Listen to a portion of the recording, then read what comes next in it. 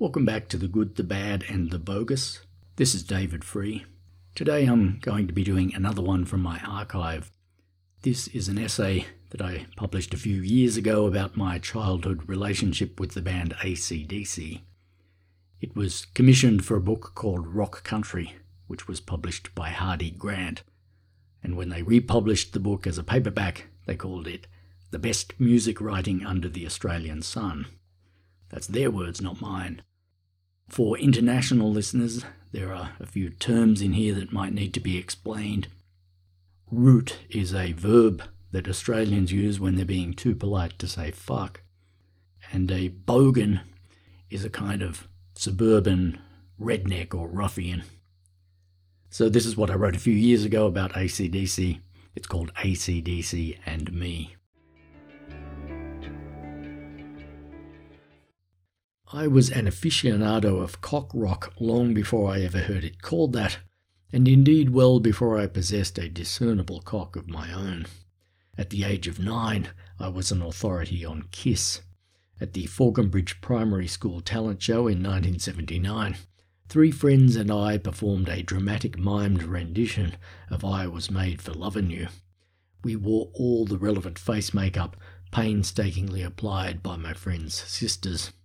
Where appropriate, we wore capes. We wielded nylon string guitars, borrowed from teachers who used them by day to accompany group renditions of Frere Jacques. My friend Colin Selway, portraying Peter Criss, played fake drum rolls on the school's minimalist kit. I was Gene Simmons, the demon. Whether I did the tongue stuff, I don't recall. Actually, I do recall, but I'd prefer not to dwell on it. A year later, at the talent show of 1980, we put away childish things. Unmasked, dressed in decidedly more casual threads, we appeared as AC/DC. In July of that year, the band had released the monumental Back in Black album. They had a new lead singer, the enigmatic Brian Johnson. You Shook Me All Night Long was the album's lead single, and that was the tune that crackled over the school's PA while we fake-strummed our Spanish guitars. Did we care that AC/DC had 5 members rather than 4? Yes, but not enough to bother recruiting a 5th kid. Did we know what it meant to shake a woman all night long? Not in very much detail. Johnson made it sound grueling, but worthwhile. Sadly, I didn't get to dress up as Johnson myself. That plum role had been claimed by my Alpha Band mate Kevin Meeks, who was, to be fair, the ringleader of the whole project. Meeks's costume wasn't elaborate. All he had to do was rip the sleeves off his shirt and put on a cloth cap. The cap was key. Who knew what Johnson's face looked like underneath it? Somebody else, I can't remember who, but it still wasn't me, got to be Angus. Since Angus dressed up as a schoolboy anyway, this wasn't much of a stretch. 3rd in the pecking order, I got to be Malcolm. I didn't know much about rhythm guitar, but I was in awe of Malcolm's long hair and overall dress sense. Above all, I envied his Levi's. My own jeans hailed from a far humbler house of denim, the kind that didn't care to advertise its name or logo on the back pocket. They were made of a royal blue, plywood-like fabric that bafflingly refused to soften or fade. I looked like Woody Guthrie preparing to board a 1930s freight train. Certainly I made a flawed Malcolm. How I yearned to be Johnson. Yes, I wanted to be the one out there at the front, in the cloth cap, fake singing those imperishable lyrics. Taken more than her share, had me fighting for air. She told me to come, but I was already there. Mind you, the ingenious double meaning of those lines was lost on the 10-year-old fan. As far as we could tell, Johnson merely seemed to be indicating that he was a fast runner, which was odd. He didn't look like one. But if Johnson's efforts to raise awareness about male sexual dysfunction were beyond us, we were savvy enough to get the main thing right. Back in Black was, as we phrased it in those days, unreal. 40 years later, It still stands as the second biggest selling album of all time, comfortably ahead of Dark Side of the Moon and second only to Thriller. It was a seminal record in every sense of the word. Before Back in Black, AC/DC was still a fundamentally Australian band, even though its three most prominent members had spent their childhood years in Scotland. After Back in Black, Australia was too small to contain them. They belonged to the world. And it all happened so fast. At the beginning of 1980, the band's lead singer was still Bon Scott. Bon, the lavishly tattooed larrikin, master of the wicked leer and the hard rock bagpipe solo. Scott was averse to shirts, and he dressed quite visibly to the left. In the crotch of his ferociously tight jeans, something large and sinister was ominously coiled, like a chorizo in a vacuum pack. With Scott as frontman, the group had cut 6 albums between 1975 and 1979. In those days, bands didn't muck around. Their most recent effort, Highway to Hell, had finally broken them in America.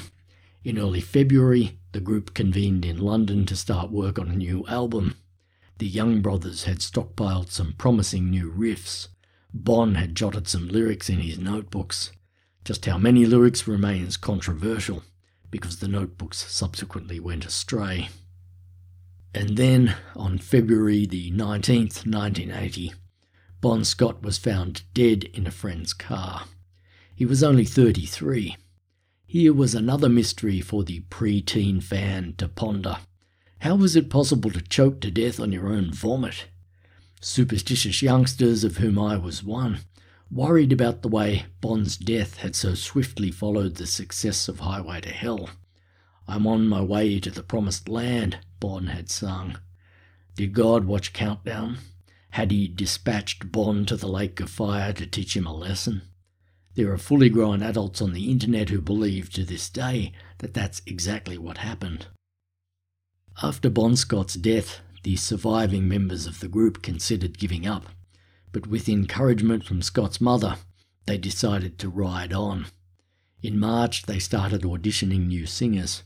One of them was a nuggety bloke from Newcastle, the English Newcastle, with a Brillo pad hairstyle and a voice like a dentist's drill.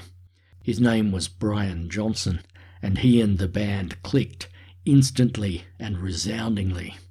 On April the 1st, only 6 weeks after Scott's death, Johnson was officially named AC/DC's new lead singer. In May, the band flew to a studio in the Bahamas to record Back in Black. The album was released in July, and in November, there we were in the primary school hall, jamming along to its first single. Whatever it was that eventually made 50 million other people buy the album, we heard it straight away, and we were only 10. What did we hear?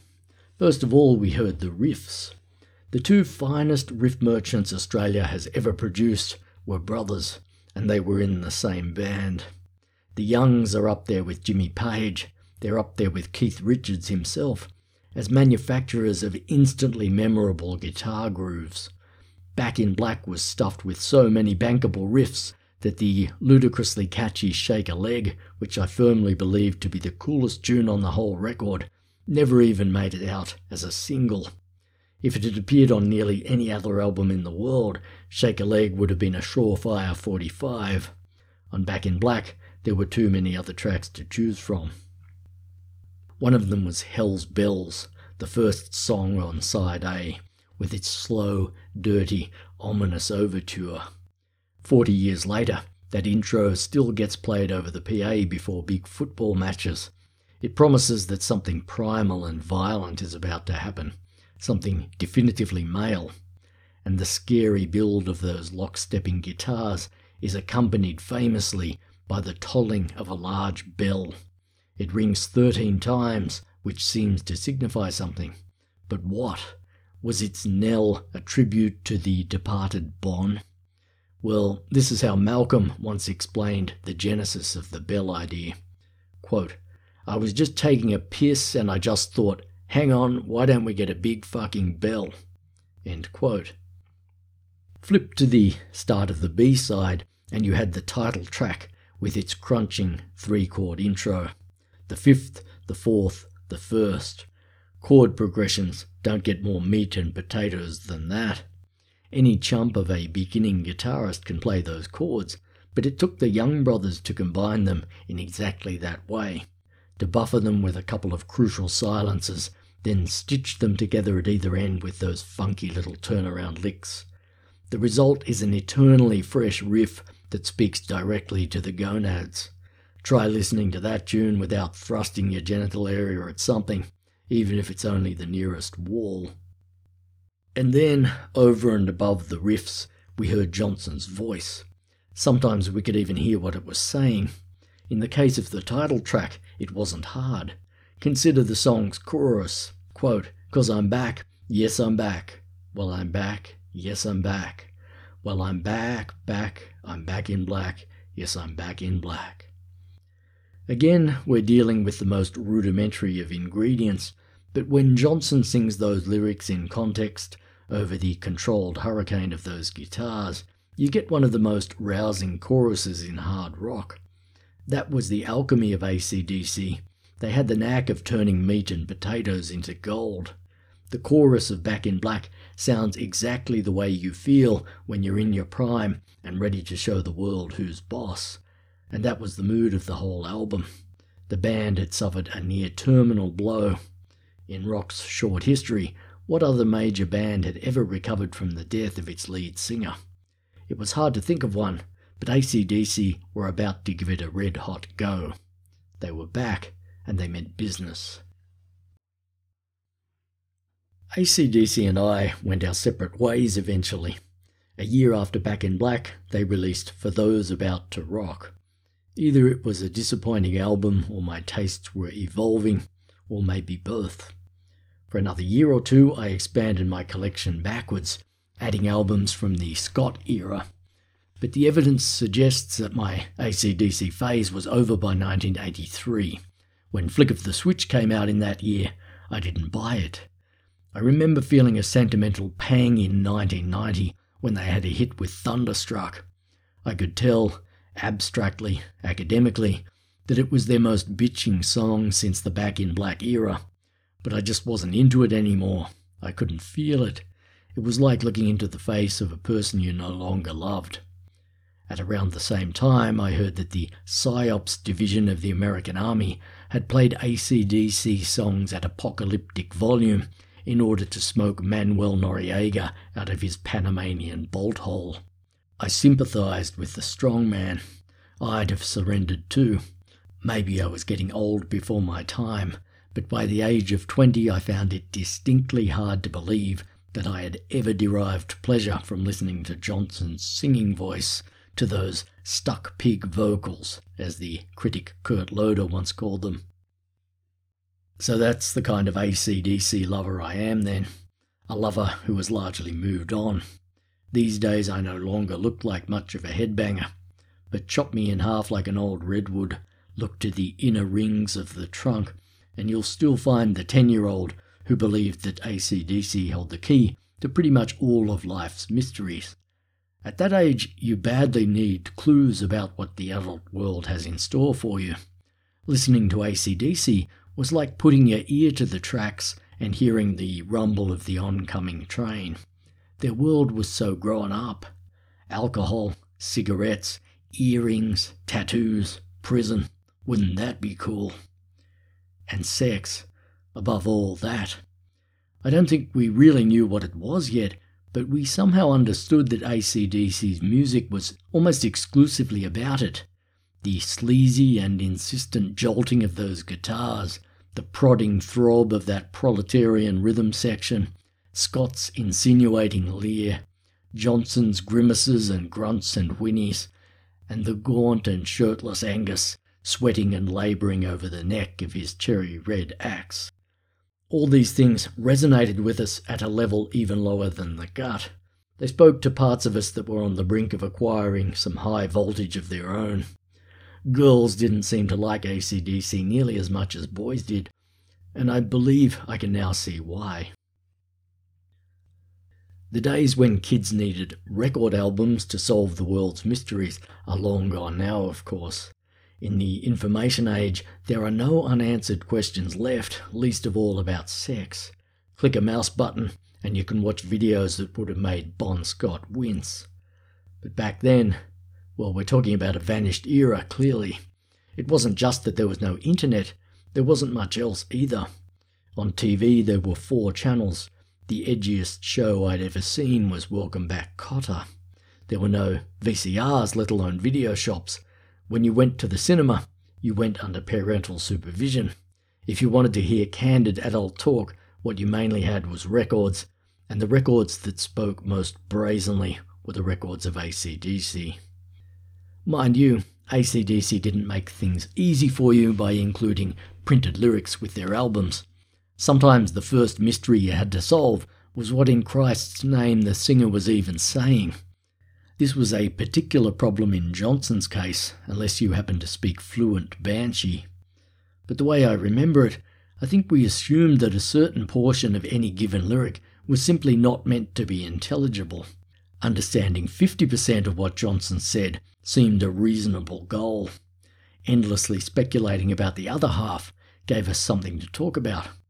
We sat in front of the speakers, leaned in close, and dropped and re-dropped the needle on the disputed areas of each track. Why not? We had the time. Music was a far more social thing back then. Social in the sense that it involved coming face to face with other people. If you wanted to hear a record you didn't have, you went to a friend's place and listened to it there. Either that or you bought it, which was a social act too. You had to go down the street and exchange cash for an object. Theoretically, it was possible to make and trade tapes, but to get a clean copy you needed a cassette deck that jacked straight into your amplifier. And who in the late 70s had one of them? Nobody I knew. In desperate circumstances, you could shove a portable recorder up against one of your speakers, but the resulting tape made the band sound as if it was performing at the bottom of a well. Plus, you could hear other things in the background. Distant lawnmowers, the slamming of screen doors, barking dogs. Even at the age of 10, we were picky enough audiophiles to frown on recordings of that sort. My own copy of Back in Black still has the original price sticker on it. It cost $8.99. When you earned 50 cents a week in pocket money, that was a serious purchase. You made recon visits to the record shop first, as if you were buying a car. But when you finally forked over your hard-earned pair of Caroline Chisholms, you got something excitingly tactile in return. The vinyl record album was a glorious object. The artwork on the cardboard sleeve was big enough to pore over and admire. If you were lucky, the sleeve folded open to reveal more artwork on the inside. The pictures were a vital part of the album's aura. Records had character. They made you feel you'd invested in something solid. Back in Black, of course, had no cover art or gatefold. In tribute to Bon, the front of the album was entirely black, except for some white edging around the band's name.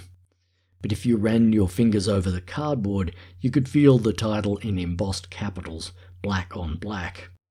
Slipping the disc itself from its staticky U-shaped sleeve, you had to decide which side to play first.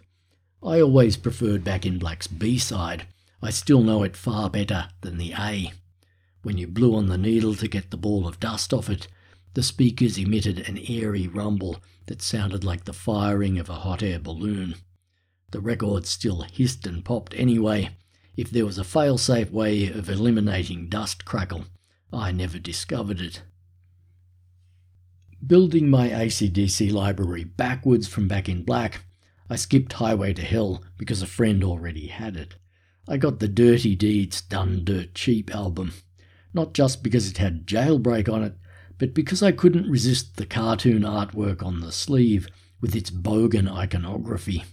Phil Rudd wielding a pool cue, Malcolm in a blue singlet holding up a can of Foster's, Bon with his missing tooth and his Popeye-ish forearm on which the album's name was prominently tattooed, Angus squinting out from behind his cigarette while lazily delivering an old-style Aussie up yours sign featuring 2 fingers instead of 1. That original Australian version of the album is now scandalously hard to find on CD. What you get instead is a bastardized international edition. No cartoons on the cover, and a butchered track list from which Jailbreak has been wantonly removed. The 2-fingered flip-off isn't the only treasure of Australian culture that's been trampled out of existence by the forces of globalisation. There was a song on Dirty Deeds called Big Balls, in which Bon Scott cunningly exploited some of the ambiguities inherent in the word ball. Some balls are held for charity, and some for fancy dress, but when they're held for pleasure, they're the balls that I like best. In those days, that qualified as cutting-edge filth. You couldn't hear bollock gags on TV, at least not before my bedtime. Scott's lyrics functioned as a kind of pornography, a mild kind, but in those days mild pornography was the best sort of pornography you could hope for. Porn-wise, we lived in an age of stark and bitter austerity. Pictures of even semi-nude women were devilishly hard to come by. A friend of mine's father had a pile of old Playboy magazines in his garage. Kids came from adjacent neighbourhoods to file reverently past the stash. It was as if he had the Book of Kells in there, or Mao's corpse. But the record player, when AC/DC was on it, was a reliable source of smut. That stretch of deep pile carpet in front of the stereo was the internet of my childhood. It was unpoliced and anarchic. Your parents had no idea what was going on there. Poised reverently before the speakers, keeping dead still so as not to bump the needle, I received a disturbingly large chunk of my sex education from Bon Scott and Brian Johnson. We looked to both men as high authorities on the art of wooing and winning the ladies. They really did sing about sex a lot, and really could you blame them? Listen to those thrusting guitar riffs. Let's face it, most of them were about fucking from the word go. So what else were Bon and Brian meant to sing about over the top of them? African debt relief? Needless to say, you had to wait till your parents were out before you could risk spinning a song like Big Balls at optimum volume. Kids on TV like Greg Brady had turntables in their own bedrooms, the spoiled American shits. They also had maids and fireplaces made of stone. But in my circle, the bedroom hi-fi system was an unimaginable luxury. You had to make do with your parents' stereo, which was invariably located in the main room of the house. Your opportunities to crank up the filth were sorely limited. By no accident, I was listening to an AC/DC record when a friend of mine broke the news to me about the mechanics of human reproduction. The scene is scorched into my memory. It occurred late in the Scott era, which means that I'd managed to reach the age of 8 or 9 without hearing about the rudiments of copulation. In those days, such innocence was still possible.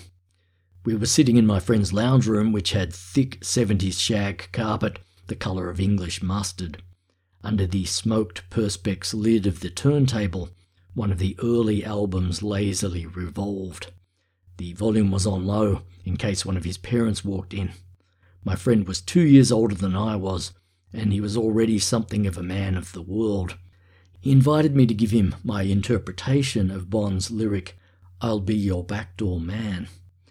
I conjectured that Bon, in an effort to avoid detection by some lady's husband, was offering to slip into the lady's house via an entrance hidden from the street. I still think that's a fair reading, by the way, but my friend replied by proposing a baser interpretation. I was horrified. I raised a certain technical objection, but that only served to make it embarrassingly clear that I had no real idea what a front door man was either. Well, my friend was happy to clear that one up for me too. On another occasion in the same room, the same friend tackled a task with a higher degree of difficulty. He tried to explicate Bon Scott's notorious lyrics to the Jack. This was a tricky job, since neither of us had actually ever heard the song. It appears on TNT, AC/DC's second album, which no kid in our group actually owned.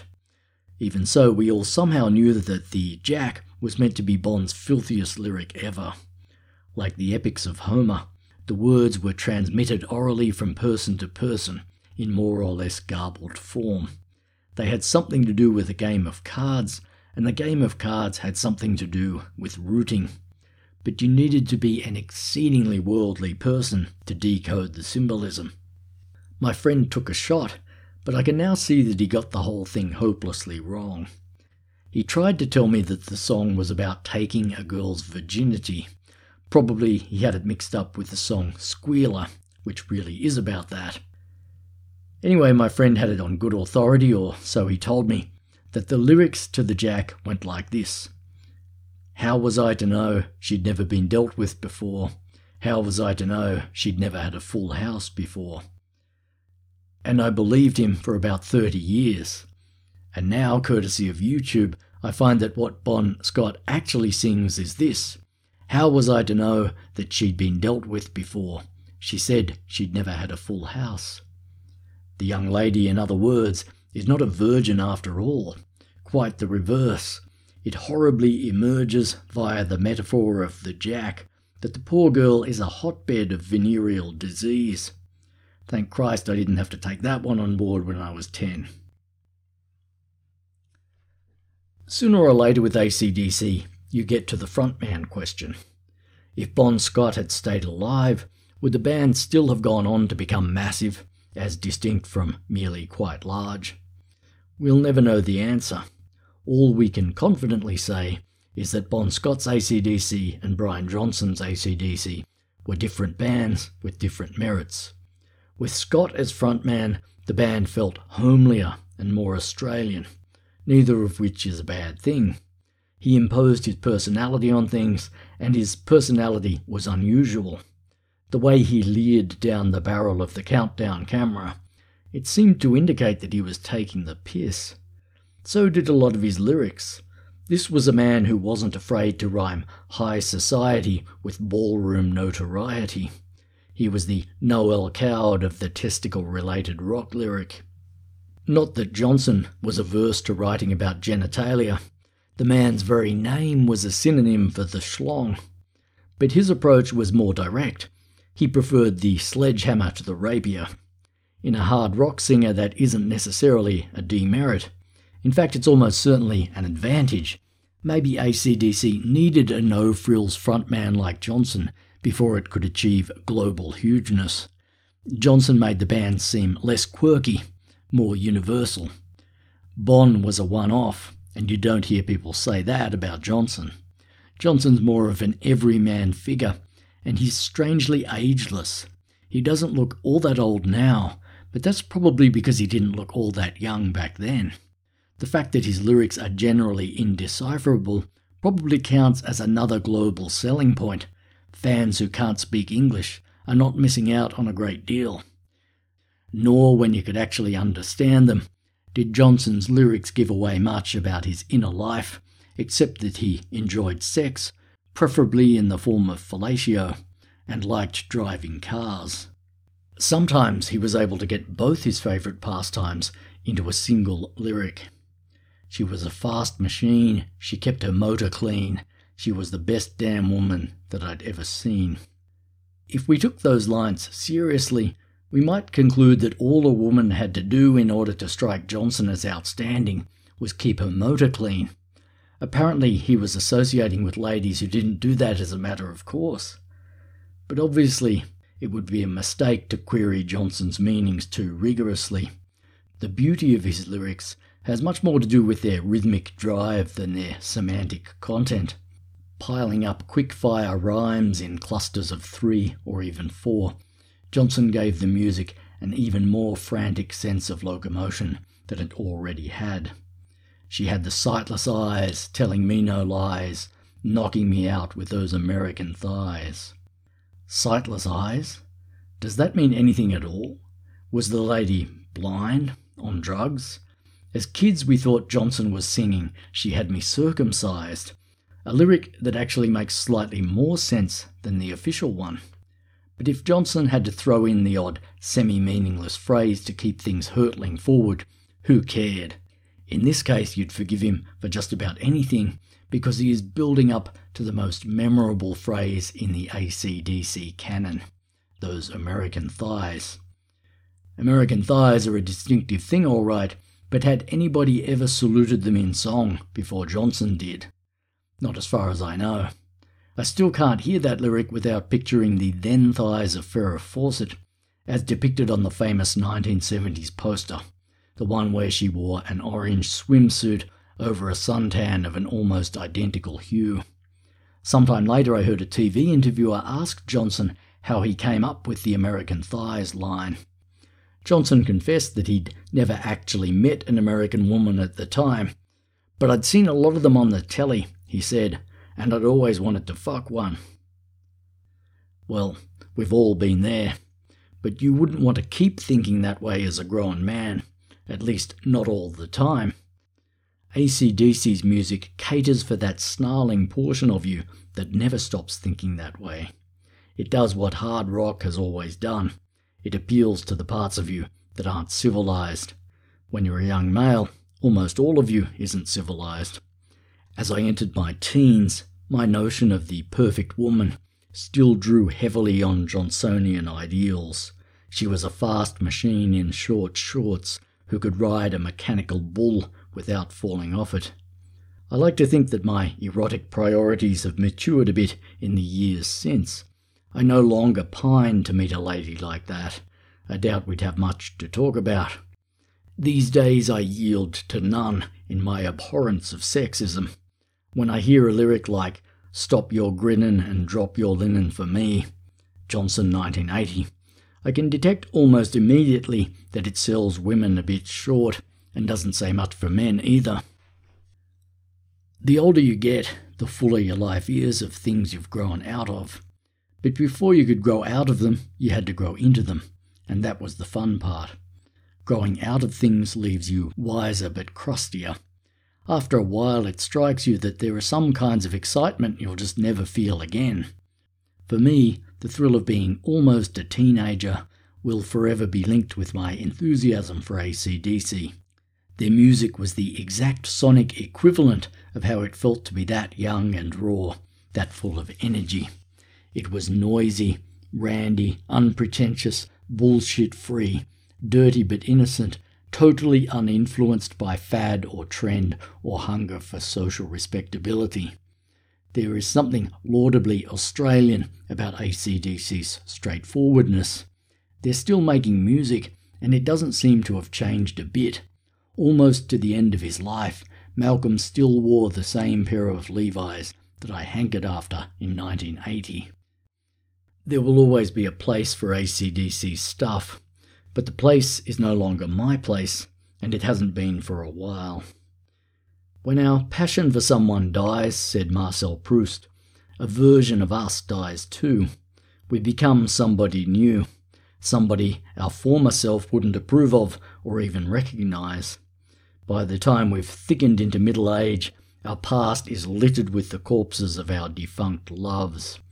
For Proust, that was good news in a way. It meant that the more weather-beaten we are, the less reason we have to fear death, since death has already happened to us before, many times. The man that I was, the fair young man, no longer exists, Proust wrote. I am another person. Brian Johnson, on the other hand, said, "Forget the hearse, 'cause I'll never die." There are days when I find Brian's message more persuasive, or at least more invigorating. My 10-year-old self does still exist. He won't die till I do, if I do. Just occasionally, some unexpected jab from the outside world will bring him fleetingly out to play. About a year ago, I ran into my old friend and partner in mime, Kevin Meeks, the man formerly known as both Paul Stanley and Brian Johnson. It was a brief encounter, but we instantly fell back into our old dynamic, our old rapport. We didn't bother pretending to be respectable men. There's no point bullshitting somebody you knew when you were that young. 30 years' worth of bark fell off us like rice paper. The same thing happens, just once in a while. When I hear some half-forgotten scrap of AC/DC, an outrageous lick from Angus, a shaft of lyrical single entendre, the tolling of a big fucking bell. For a ghost of a moment, I'm back there on the old shag carpet again, when all the good bits of my life seemed to lie ahead of me, and all the world's promise could be crammed into the grooves of one black disc.